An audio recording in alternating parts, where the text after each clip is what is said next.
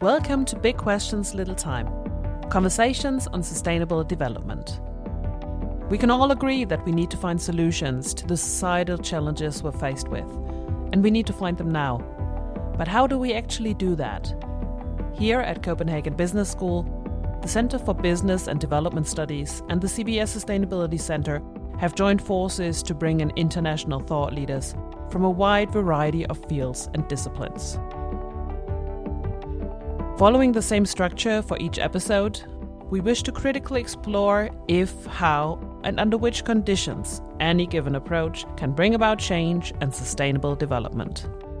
Big Questions, Little Time refers not only to the urgency for us to find possible solutions, but also the limited time frame for each episode.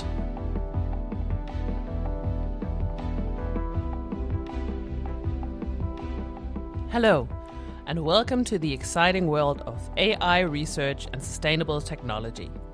In this podcast, we delve into the fascinating and rapidly evolving field of large language models, chatbots, and their impact on our planet and society. My name is Sarah Netta, and I'm the host of this podcast. For today's episode, I have the pleasure of welcoming Associate Professor Dirk Hovy from Bocconi University and Associate Professor Daniel Hardt from Copenhagen Business School to act as your AI Sherpas, guiding you through the mountains of research and cutting-edge developments in the world of artificial intelligence.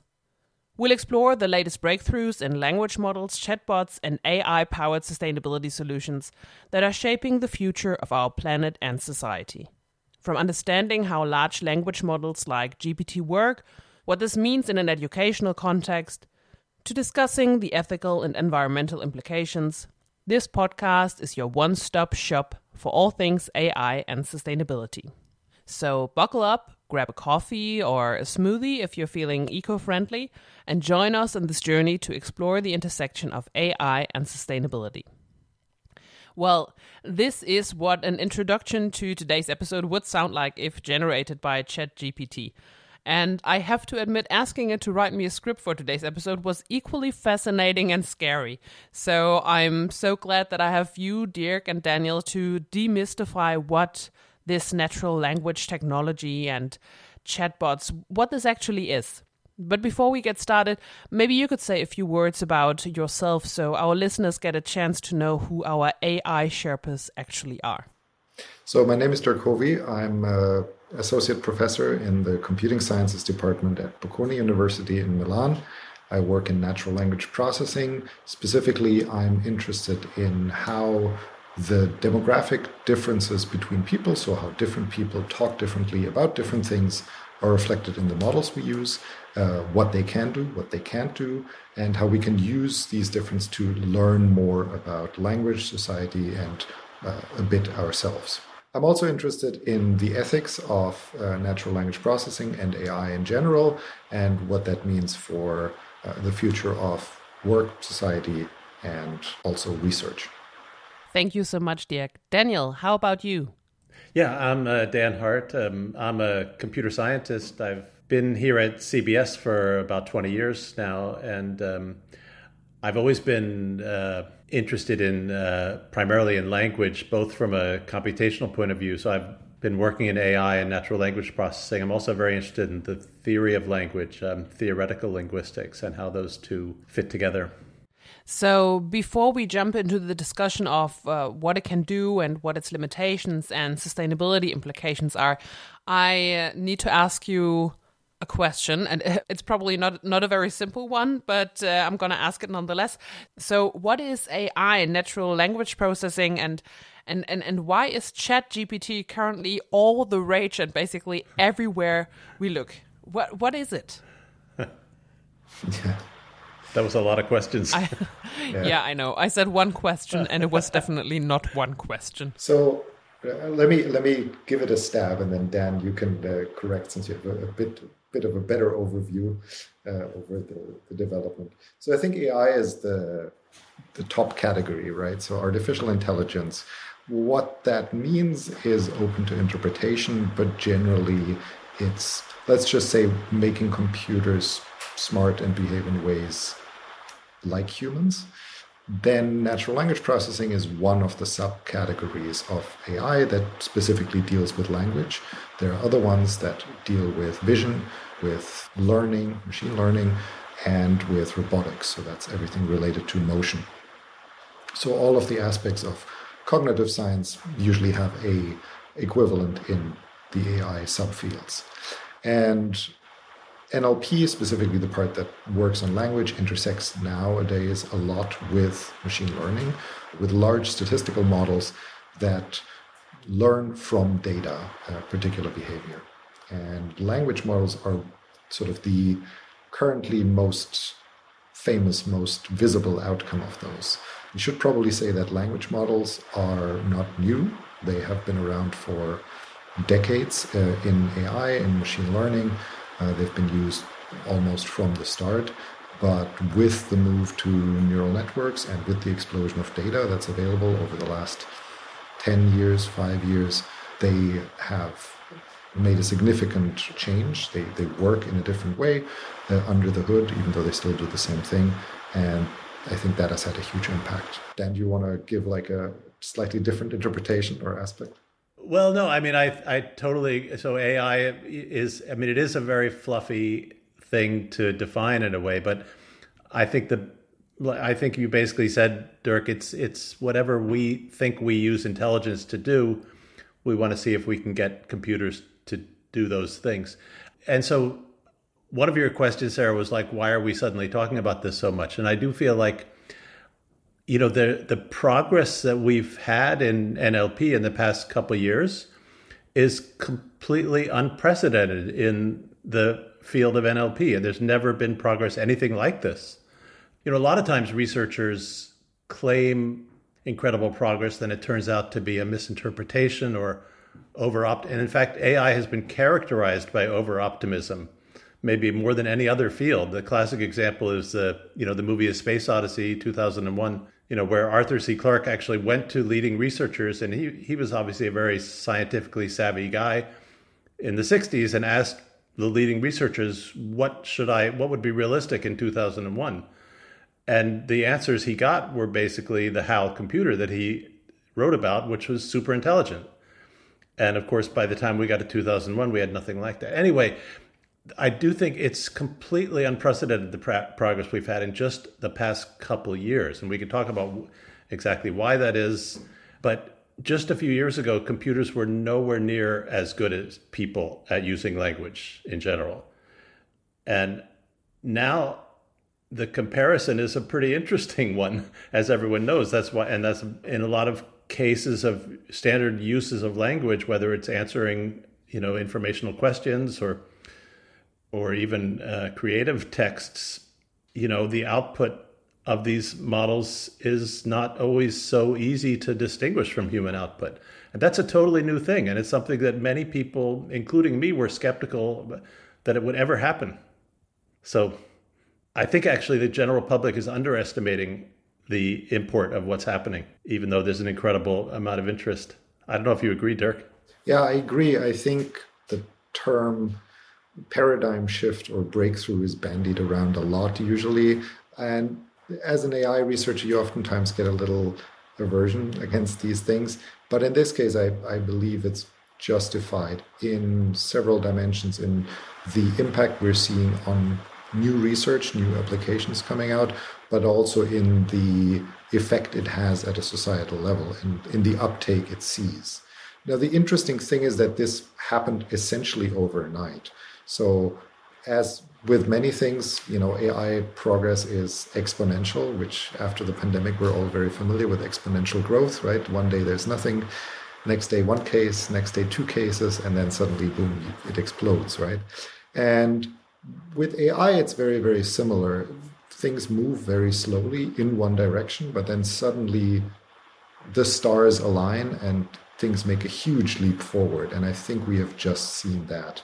Now, the stars aligning is maybe a bit vague, so it's not that vague in reality. There's basically three factors that go into it. One is the availability of unprecedented amounts of data. We now have the entire internet. I oftentimes give this example that the amount you read in a lifetime, the number of words, which is about 200 million. That's less than half a gigabyte of data if you compress it.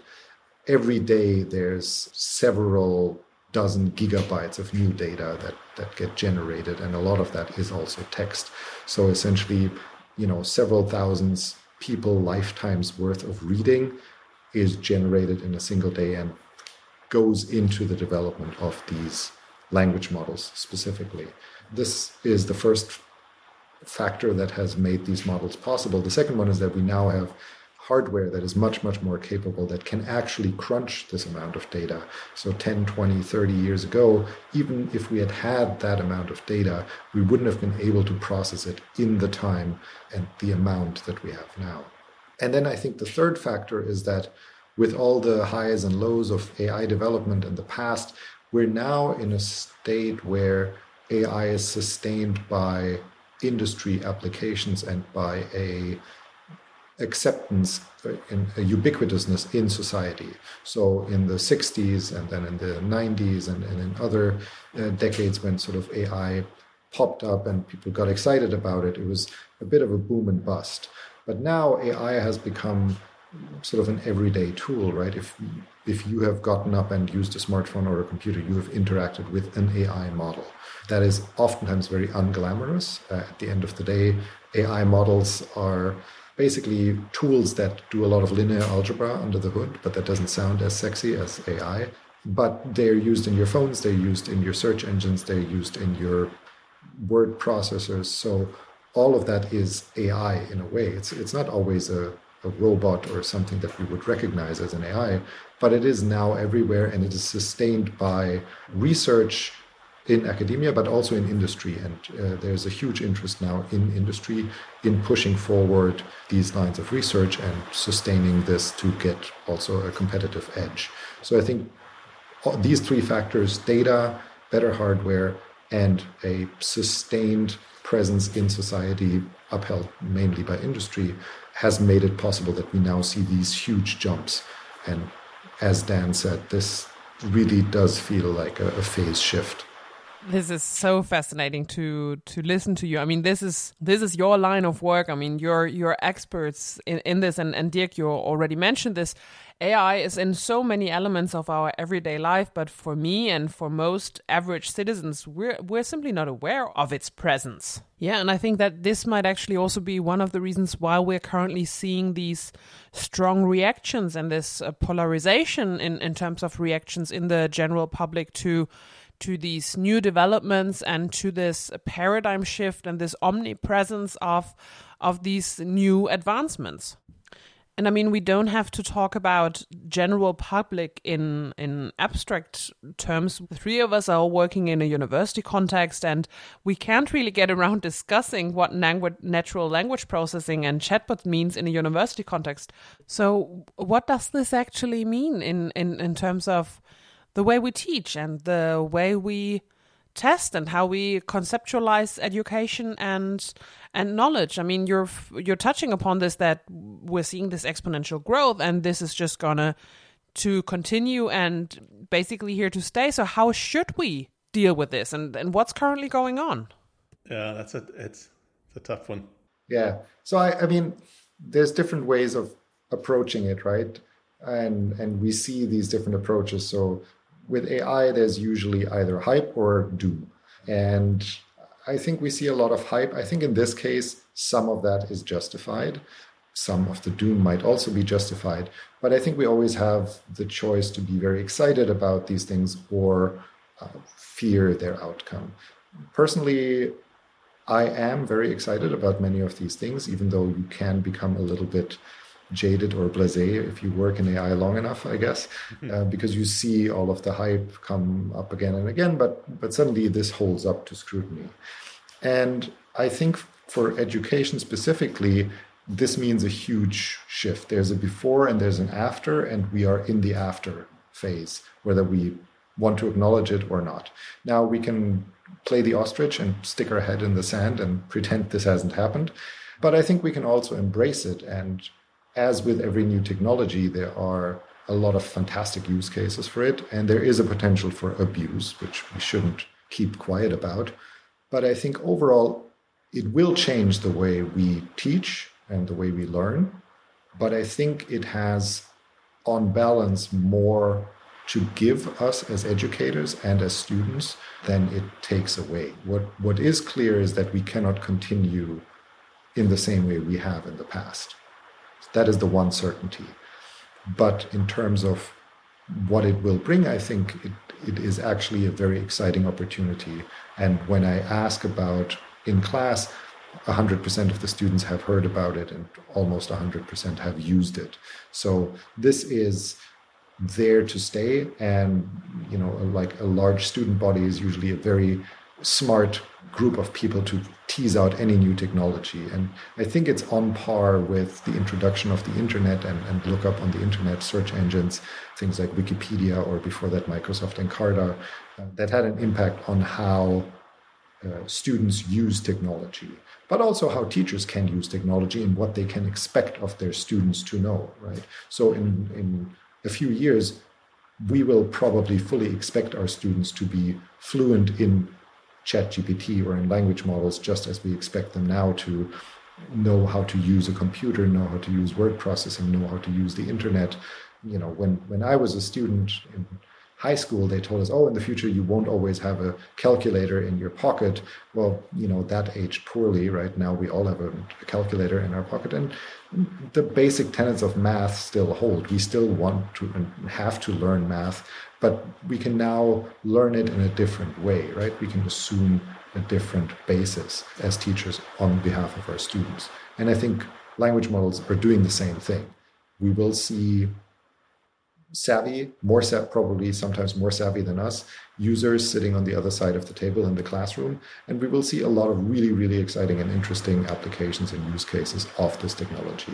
Yeah, I mean, there's been a lot of concern about how we should change the way we examine students and what kind of other activities, we give them in classes. And like Dirk was saying, I mean, we are going to have to make changes. The way I like to think about it is that what we need to do is challenge our students to go beyond what AI can do. And it seems to me that that's a wonderful challenge to have and a great way to think about education. I guess especially in the humanities. Dirk and I are mainly computer people, but I've somewhat of a leg in linguistics and philosophy. And I do feel like, especially in the humanities, it's still perfectly reasonable to say that what you want your students to be able to do is something beyond what AI is capable of, at least today. And maybe that will always be the case, that there will be a human way of thinking and expressing yourself that goes beyond AI. I don't know if that's true, or maybe we will merge with AI in a more interesting way. But I certainly think I think we can think of that as an unambiguously positive effect of AI, is that as teachers and as students, we're forced to be better, be more interesting, and not to be lazy. I mean, I know as a teacher, certain kinds of exam questions are lazy. They're just to make sure the student read the book.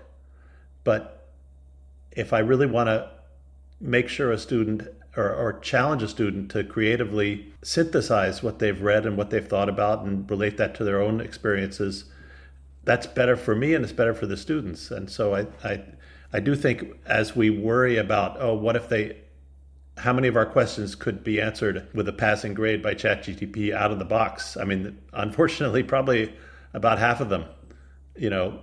But maybe I think that's only a positive change that we're being encouraged to make. So that's my positive spin on it. Yeah, I fully agree with Dan.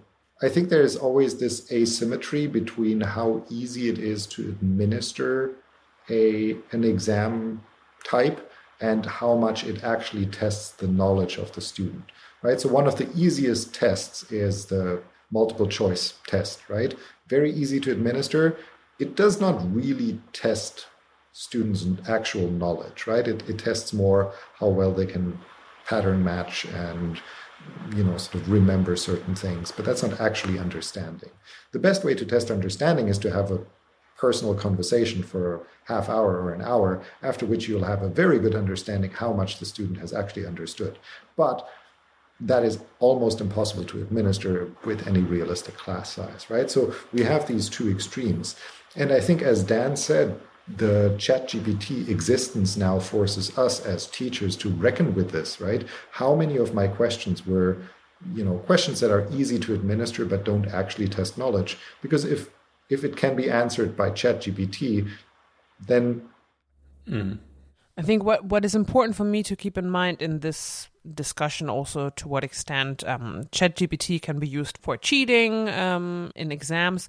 I think for those who have had the tendency to make use of alternative means to get better results, whether it is to hire someone to write your exam or to ask a classmate who allows you to copy some of that. I mean, there's always been ways of how to accomplish this. So in that sense, I think there's nothing new.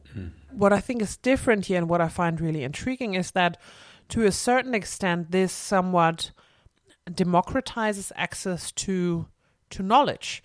I think this is especially relevant for those who might not have the means or access or availability of a proper education, access to university. And if you are connected to the internet and if you're capable of formulating a question, you will get an answer. I mean, we can discuss the quality of that answer, but you can ask and you can ask a question and you will get an answer. And I think that that's really intriguing. And or am I completely off track here? And that is simply just my naive understanding of how this works.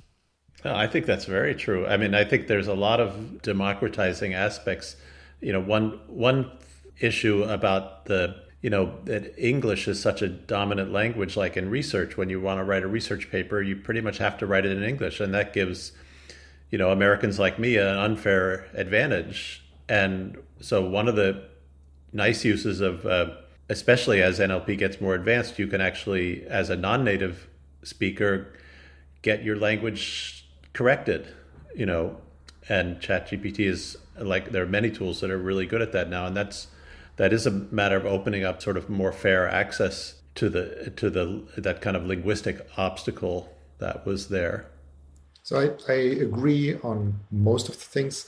I'm going to go most of the way with you. I think there are some issues. So I think the democratization in terms of, for example, writing and increasing your chances of being accepted because your language is fluent enough to be accepted will increase greatly, and it will make it easier for everybody to reach a certain level of fluency and increase general writing standards. I think where I'm not yet prepared to go along with is the access to this technology will give you knowledge. I think a lot of this technology does change how we should think about the value of universities and the value of teaching. We see a lot of democratization with the internet, with Coursera courses, with other courses where people can attend online lectures or recorded lectures of great quality from everywhere, and they can learn things. So I think in the terms of access to that, it's great. I'm not sure access to a large language model necessarily will increase knowledge. So I have used ChatGPT to list the greatest achievements of recent American presidents, including the famous president Nicolas Cage. And it did give me a very comprehensive 10-point list of what Nicolas Cage, the president, has done for the US. It looked very real, but unless I missed something, this is not actual knowledge that I acquired with that. So I think in many respects, we will see a democratization, and we will see a broader access to maybe not knowledge, but to the dissemination and the production of text and of interaction with science and research. We can also use these tools, for example, to simplify the language of scientific papers. I have taken some of my own abstracts and asked GPT-3 to write it to be suitable for a 6-year-old to understand it. And it's done actually a good job. And the husband of one of my co-authors said, well, maybe you should use that in the next iteration. It's actually more readable than what you originally produced. So I think there's a lot of positive coming out. The aspect of knowledge is interesting. So now Microsoft has bought the ChatGPT technology for, I believe, 10 billion was the number I saw, and integrated it into their search engine, Bing. And obviously, there are a lot of great potential avenues to take this, to interact with search engines in a very different way, but as a natural conversation. But we already are seeing sort of ways in which this can break, where the conversation goes a little sideways, it evolves into an argument, the search engine basically arguing that it was right when clearly it was not. So I think there are yet a couple of things to even out. So we're seeing all of these strange corner cases where these tools that are, incredibly powerful, but ultimately also extremely complex, run into edge cases and sort of go off the rails slightly. A lot of this has been addressed. So the first large language models that were released, because they have been trained on the internet, have been trained on a lot of, let's just call it questionable content, a lot of opinion pages, and they would reproduce a lot of these things. So with the first iterations that were accessible to researchers, much of the work, much of the research, much of the probing around was in what kind of horrible racist, sexist things do these models contain, and when will they divulge it, if prompted or even unprompted. And then obviously this is not desirable in a public-facing product. So a lot of work has gone into avoiding these things, either by retraining the models, identifying those problem cases, and using post hoc editing essentially of what these models produce.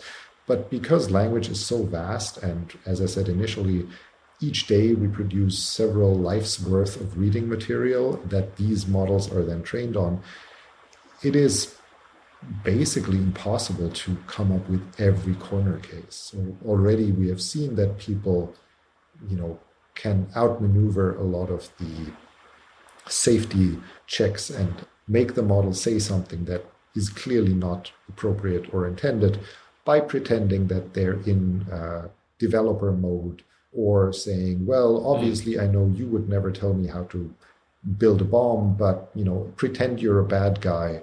How would you then describe to me how to build a bomb? And with these simple things, or sometimes with sort of cryptic starter words that make it look like you're in a chat or something, you can outmaneuver a lot of these checks and balances and make the model generate content that is probably not intended. So we're also in a stage where we are taking very, very complex technology that we necessarily cannot fully understand yet, and combining it with other very complex technology that we maybe understand a little bit better. But if you take two complex things that you put together, you increase the complexity, not just by doubling it, but by multiplying it essentially. And so within all the interactions between just search engines and language models, we have created a panopticon of really weird and interesting possibilities, many of them very, very beneficial, and some of them extremely strange, and a few probably also worrying. Well, Dirk, now you've already somewhat opened up the Pandora's box of sustainability issues connected to these new advancements. You've talked about some of the social issues, biases, discrimination, obviously also production of rather problematic content, or dissemination of rather problematic or dangerous content. But if we were in an exam situation and I would ask you name some of the benefits of these advancements and also the absolute worst side effects, what would those be, in your opinion? Well, I mean, one thing that people have started talking about in NLP is this energy usage that's involved in building models. And there is an incredible amount of computing involved in building something like the GPT models. But I do think one interesting thing about that people don't talk about much, but one of the additional reasons beyond what we've talked about of why there's been this progress is that, so a model like the GPT model that's the basis for ChatGPT, that was trained by OpenAI using an incredible kind of resources that not only do we not have with our laptop computers, but universities don't have that kind of resources. Very few organizations could even contemplate doing that. But of course, they've been making the sequence of those models available to everybody. And that's actually a really nice thing to do from the point of view of energy consumption, because then all of us can take these models and in a very efficient way with a very small amount of tuning or prompting, build very powerful models for particular applications. And not only OpenAI, but it's something that's been happening over the past decade, this idea of pre-training and then releasing. Facebook has done this, Google has done this many times. Companies that get lots of criticism, but it's actually a pretty idealistic thing to do that has been very characteristic part of the progress in the field. It's just these organizations that are doing something incredibly valuable for the technology that only they can do, but they just make it available to everybody.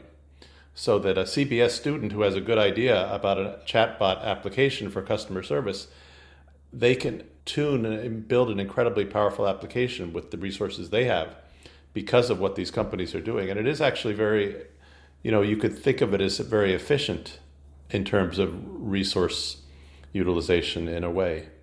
I think maybe in terms of sustainability, if we zoom out a little bit, sort of sustainability of knowledge, I think these models, because they have consumed everything that was written on the internet by the time they were trained, which needs periodical updates, they are an incredible storage of human interaction, at least as far as it has happened in written form and on the internet, right? A lot of human interaction, maybe most of human language is not written, it's just spoken like we do now. But a lot of sort of obscure and maybe worthwhile knowledge has made it into these models.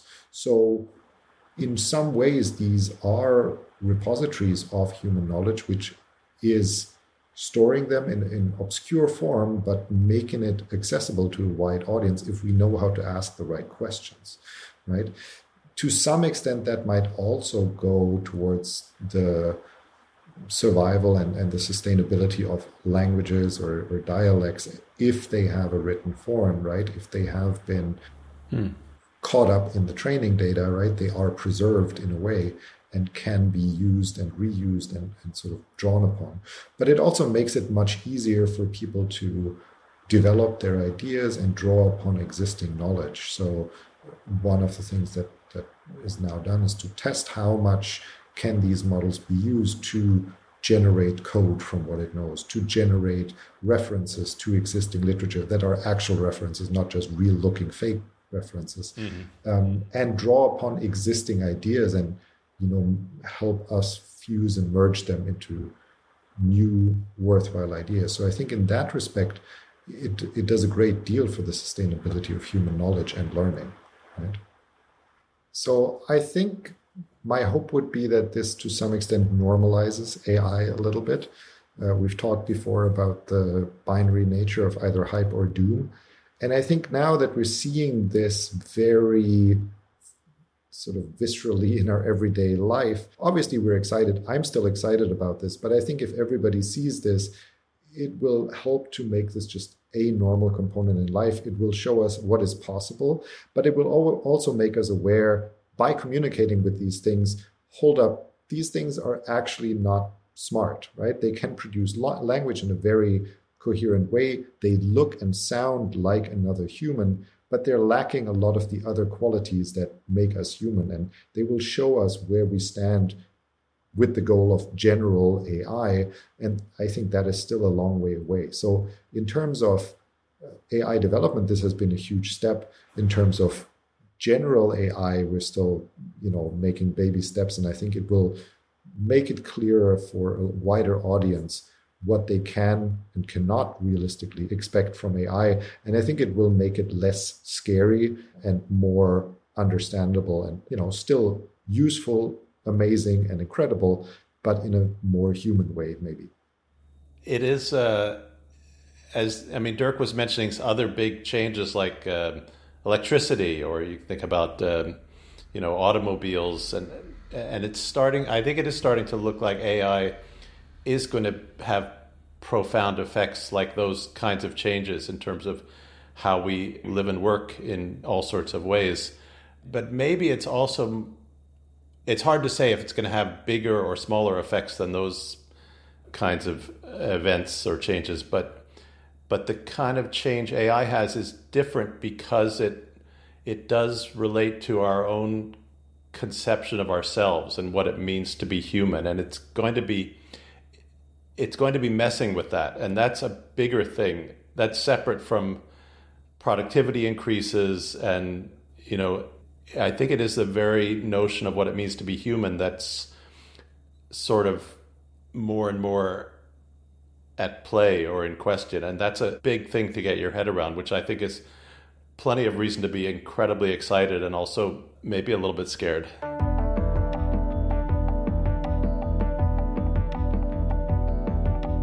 Thank you for listening to this episode. If you wish to stay in the loop or participate in the Big Questions Little Time podcast, please subscribe on your usual platform or contact me, Center Manager Sarah Netter, via sn.msc@cbs.dk.